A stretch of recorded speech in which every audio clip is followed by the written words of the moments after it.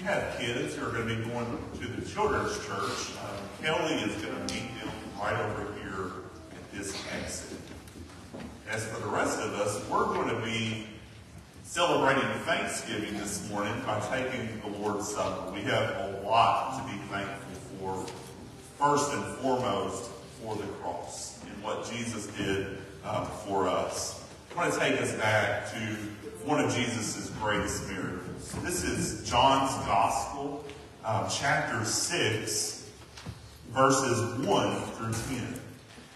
After this, Jesus crossed the Sea of Galilee, or Tiberias, and a huge crowd was following him because they saw the signs that he was performing by healing the sick.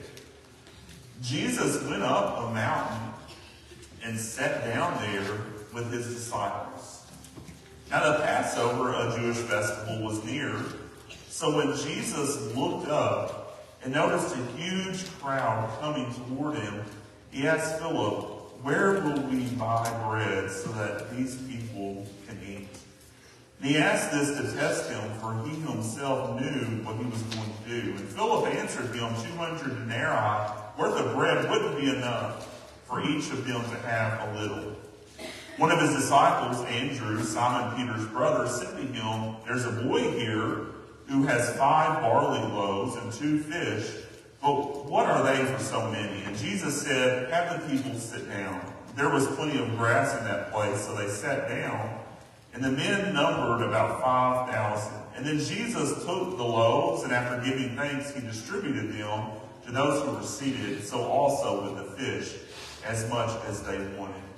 So here Jesus demonstrated that he is God, that he can do only what God can do. He took these loaves and then some fish, and he created out of nothing a meal to feed over 5,000 hungry people out there in the middle of nowhere. And notice what he did before he started to distribute the bread and the fish. It says this, "Then Jesus took the loaves, and after giving thanks, he distributed them to those who were seated." And later he told his disciples what this miracle represented. In particular, what the bread represented. He goes on in the same chapter to say this, "I am the living bread that came down from heaven. If anyone eats of this bread, he will live forever. The bread that I will give for the life of the flesh, for the life of the world, is my flesh." So physically, we need bread. We need food in order to sustain our life. And Jesus tells us there spiritually, to sustain us spiritually, the bread that he gives is his own flesh. In order for us to be redeemed, in order for us to have true spiritual life within ourselves, Jesus came to this earth to give his flesh for the world, for the sins of the world. So as we take the Lord's Supper, just as Jesus broke the bread, he gave thanks. This morning as we take the Lord's Supper, we give thanks to Jesus back for what he did for us.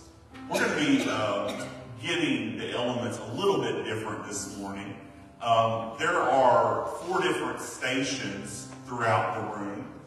And I want to invite you to take the Lord's Supper with us this morning if you've trusted in Jesus personally as Lord and Savior and have been obedient in baptism.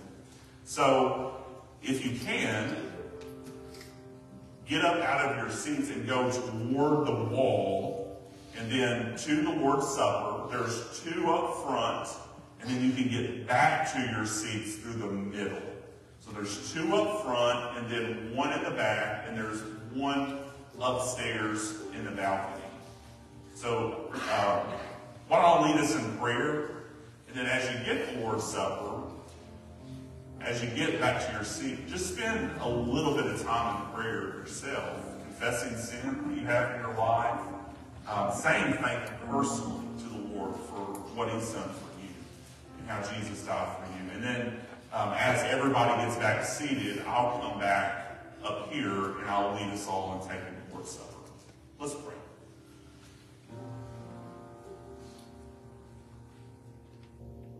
Lord, there are no words enough to say thank you for what you've done for us. That you came to earth to give your very life for us. Even in our rebellion and our sin, you paid the price for us. And Lord, help us to receive the Lord's Supper today with gratitude in our hearts, with joy in our hearts. Also, as a reminder that all of our sins, if we've trusted in you, have been cleansed. And we're so thankful for that. It's in Jesus' name that I pray. Amen. You may go.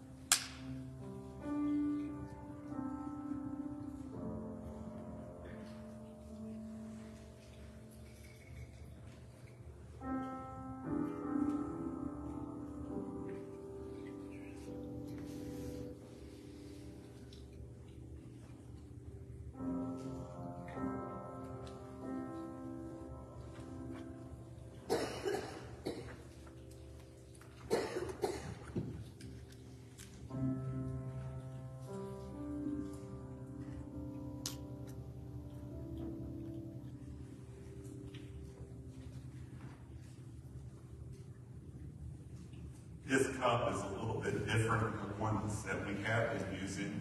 You'll notice the bread is at the bottom, so if you can peel back the film around the bread, this is actually unleavened bread, this one.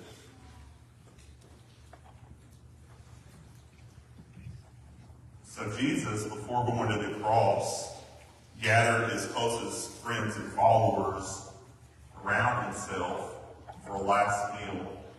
And he shared the significance about what he would do. And he used the bread in the Passover meal to do this. And he said this, "For I received from the Lord on the night, for I received from the Lord what I also passed on to you, that on the night when he was betrayed, the Lord Jesus took bread, and when he had given thanks, he broke it and said, 'This is my body, which is for you. Do this in remembrance of me.'"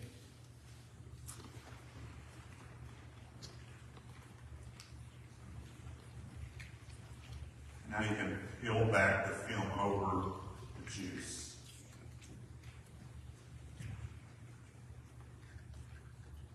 And it continues, "In the same way, he also took the cup after supper and said, 'This cup is the new covenant in my blood.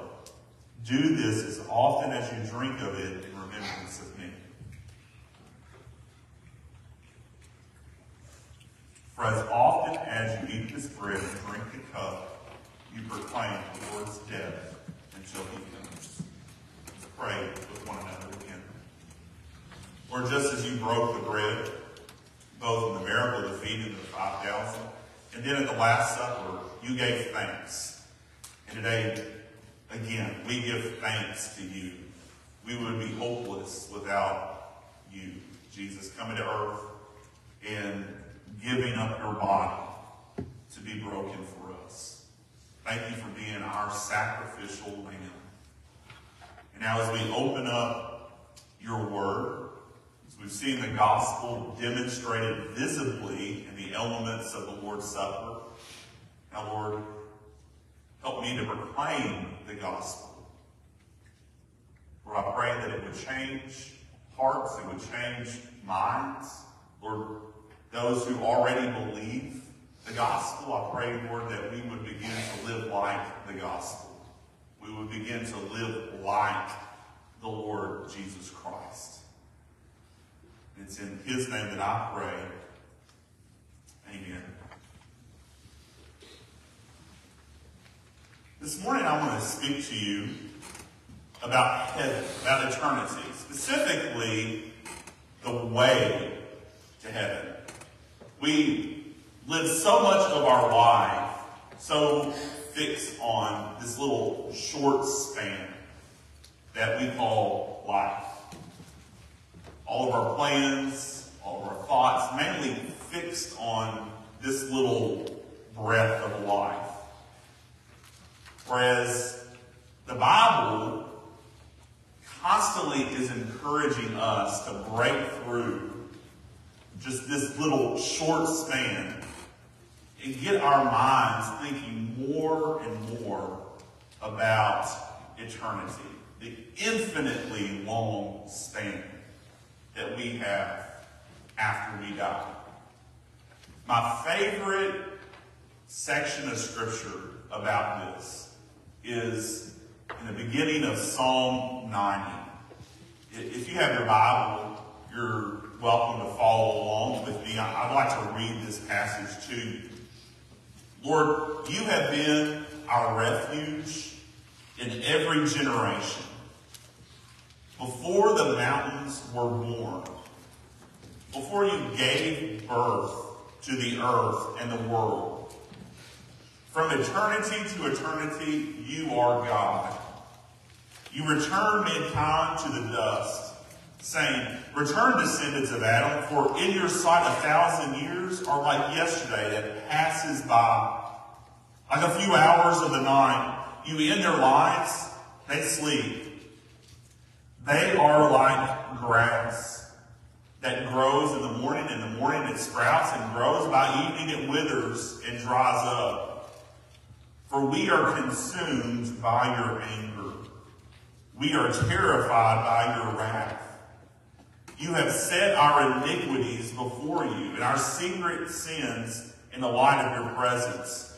For all our days ebb away under your wrath. We end our years like a sigh. Our lives last 70 years, or if we're strong, 80 years. Even the best of them are struggle and sorrow. Indeed, they pass quickly and we fly away. Who understands the power of your anger? Your wrath matches the fear that is due you. Teach us to number our days carefully so that we may develop wisdom in our hearts. So, according to this song, it was written by Moses, the wise person numbers their days. They consider the brevity of life in light of the great span of eternity, and then plans and lives accordingly. And then you could say, helps others plan for eternity and helps them to live accordingly. A pastor once illustrated this by using a really long rope that he had painted white. I mean, a really long rope.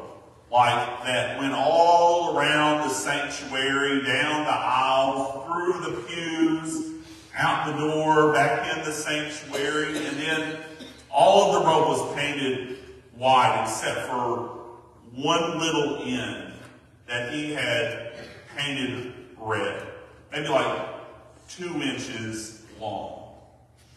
That 2-inch length of rope represents our lives right now compared to the great span of eternity. So how do we have any assurance about where we're going to be in eternity? For that matter, about where anyone will be in eternity. Well, thankfully, Jesus didn't leave us in the dark about eternity. He was the great teacher on eternity. He is the great teacher on eternity. He was honest first that there's only 2 places that anyone is going to go in eternity. One is a perfect place, heaven. The other is a terrible place called hell. Jesus being honest, and I believe it's true of him because he loves us. He doesn't want any to perish. He wants all to receive a knowledge of the truth. He doesn't desire that anyone would die separated from him. So he taught people about that terrible place called hell. In fact, almost more than anyone else in all of the Bible, Jesus taught us about hell. He called it Gehenna. He compared it to this trash dump that was outside of Jerusalem. Also had the name of the Valley of Hinnom. This was a huge public trash dump where they were always burning their trash. If you live out in the country, you know about burning your trash. I remember going, spending time on my grandmother's farm, and this was a weekly thing for her, taking the trash out to the trash pile and burning it. So that's what was going on in Jerusalem, and Jesus said that hell is like this fire that is never quenched. He also compared hell to outer darkness and like being in a prison. And one important truth that he taught us about eternity in general is there is no exit door.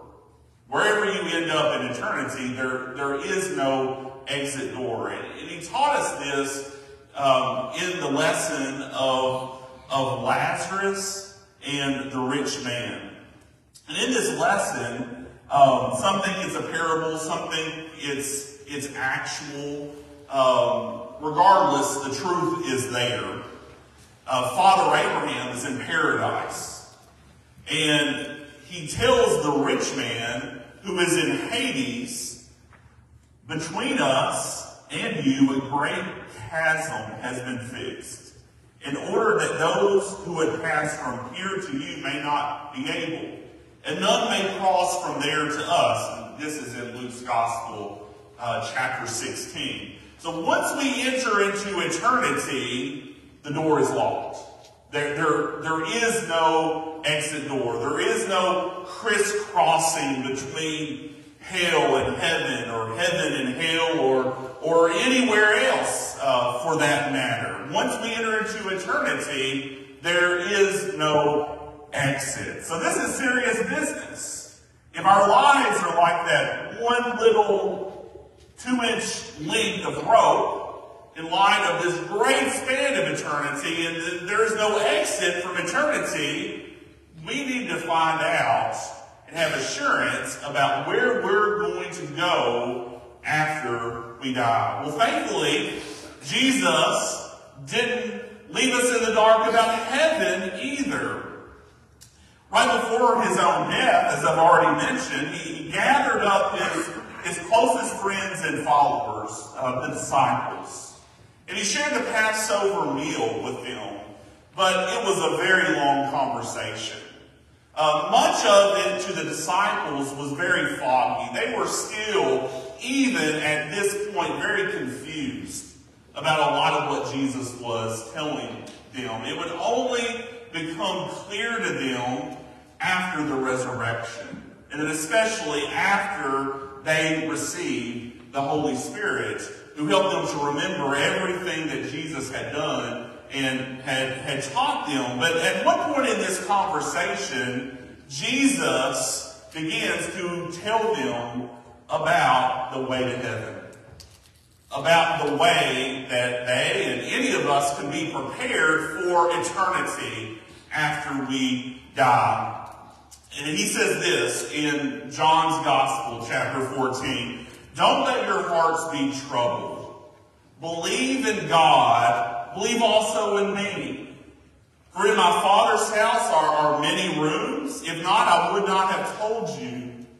I am going away to prepare a place for you. And if I go away and prepare a place for you, I'm going to come again and take you to myself, so that where I am, you may also be. You know the way to where I am going." So he comforts his disciples, telling them, "I have a place prepared for you, for anyone who will follow me and believe in me. So don't let your hearts be troubled. In my Father's house there is many rooms." So there's going to be plenty of rooms in heaven for all of those who have trusted in Christ for their salvation.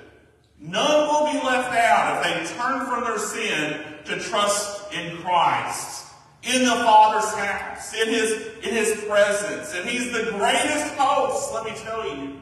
He's got everything ready for us.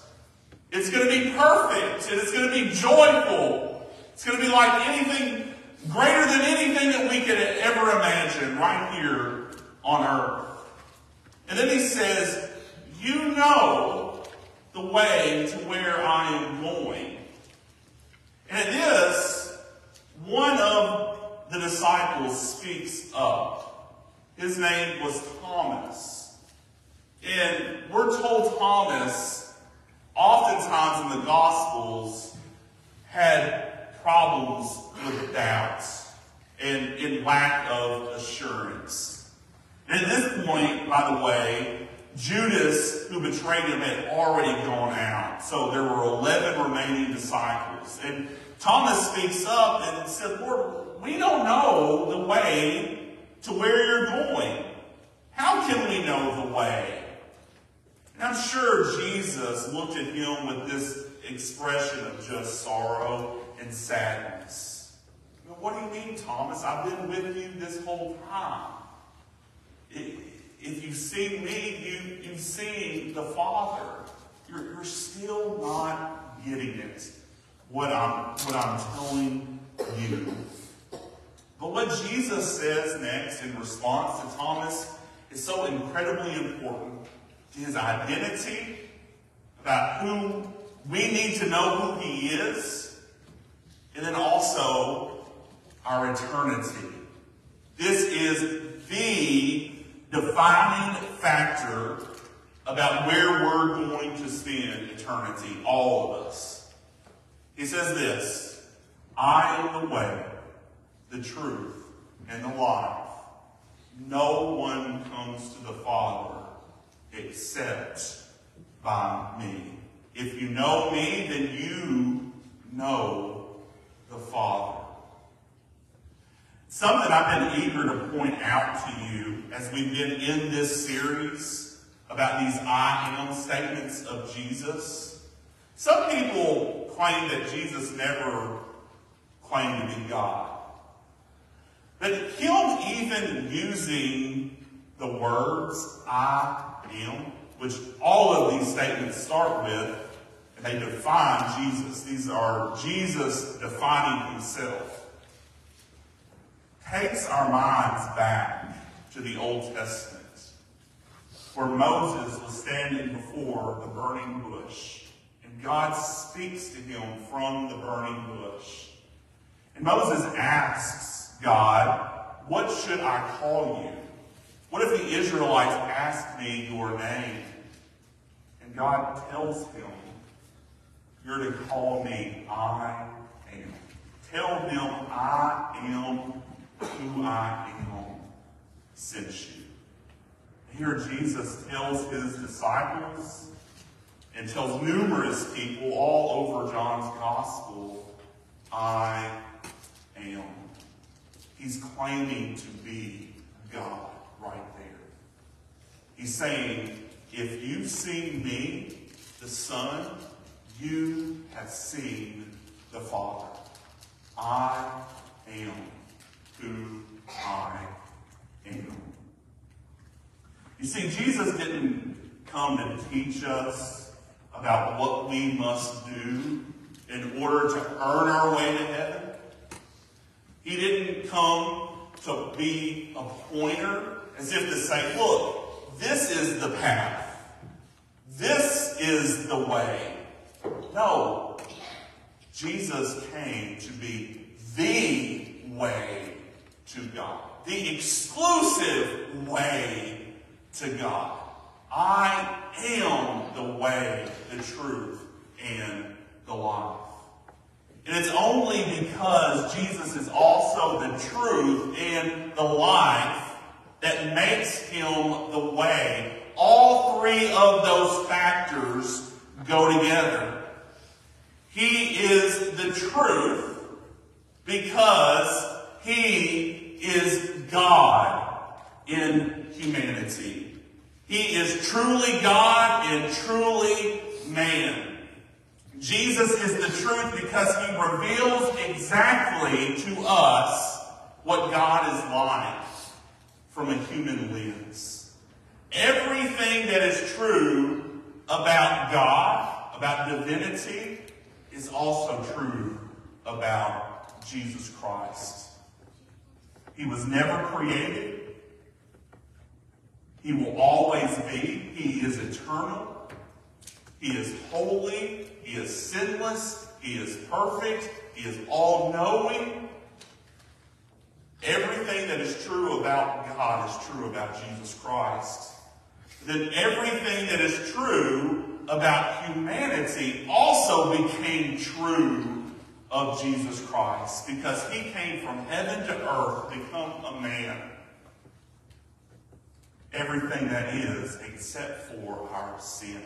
He went through everything that we go through.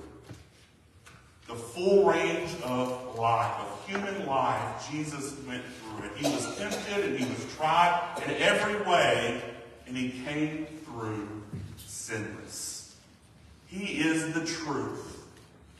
He shows us what a sinless and perfect life looks like. He is the life because he brings us eternal life. The eternal life of the Creator God who stepped into human flesh. Because he is the truth and the life, he is the way to God. And this is the reason why Jesus came to earth, to give us a way to God. The way to God.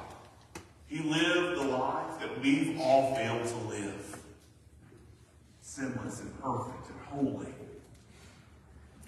And again, he did it in our shoes. He took on human flesh. He died a sinner's death that we all deserve to die. We deserve to be up there on the cross. But Jesus, in his love for us, took our place and took our punishment for our sin. Brothers and sisters, the story does not end there. He rose victoriously from the grave. He is the resurrection and the life. He gives us the hope that we all need. Eternal life. And he gives the invitation that anyone can accept. That if you will turn from your sin to trust in Jesus, to look to Jesus for your hope, for your salvation, you can be saved. Jesus is the way to God. We tend to think of our sin as not being very bad. We think of ourselves as maybe just being a little bit morally flawed, a little bit bad. But But if it took the Son of God coming to earth as a man to die for us on a cross, that's how bad our sin is. That's also how great God's salvation is. That he would do that for us. That he would substitute himself in our place. Jesus isn't just a way to God among many that we would choose. No, he is the way to God. He's not just a philosopher or moral teacher to say, this is how you do it. No, he is the way to God. And it's only through a personal relationship with him that someone may have the hope of eternal life. The way to the Father's house. The way to heaven. It's all through him. Now, I'd like to finish this morning in a way that I don't do a whole lot on Sunday mornings, at least while I'm preaching. I'm not going to pressure, not going to manipulate anyone. I'm not going to ask you to raise your hand or stand up or do anything like that. This will be between you and God. What I'd like to do is to lead you in prayer.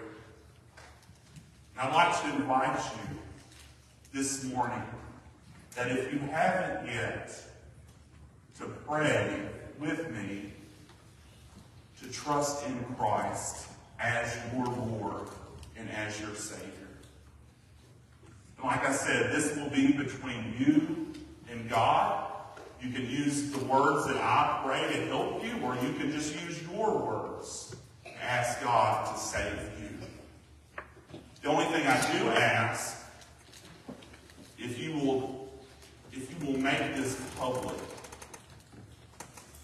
with this church, either through coming during the response time or seeking me out later so that we can help you become a part of the church, or help you to grow, help you to be obedient in baptism. The important thing is you make sure that you're personally right with the Lord Jesus Christ.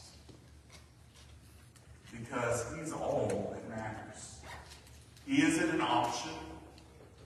He is the way to God. We can pray with him. Bow your heads. We pray this. Dear God, I know that I'm a sinner who has done wrong. And I also admit that I'm helpless to save myself. I now believe that Jesus suffered and died for my sins and rose again. I now trust him as my Lord and Savior, as the only way to God. And I gratefully accept his free gift of forgiveness and eternal life. Thank you for saving me. It's in Jesus' name that I pray. Amen.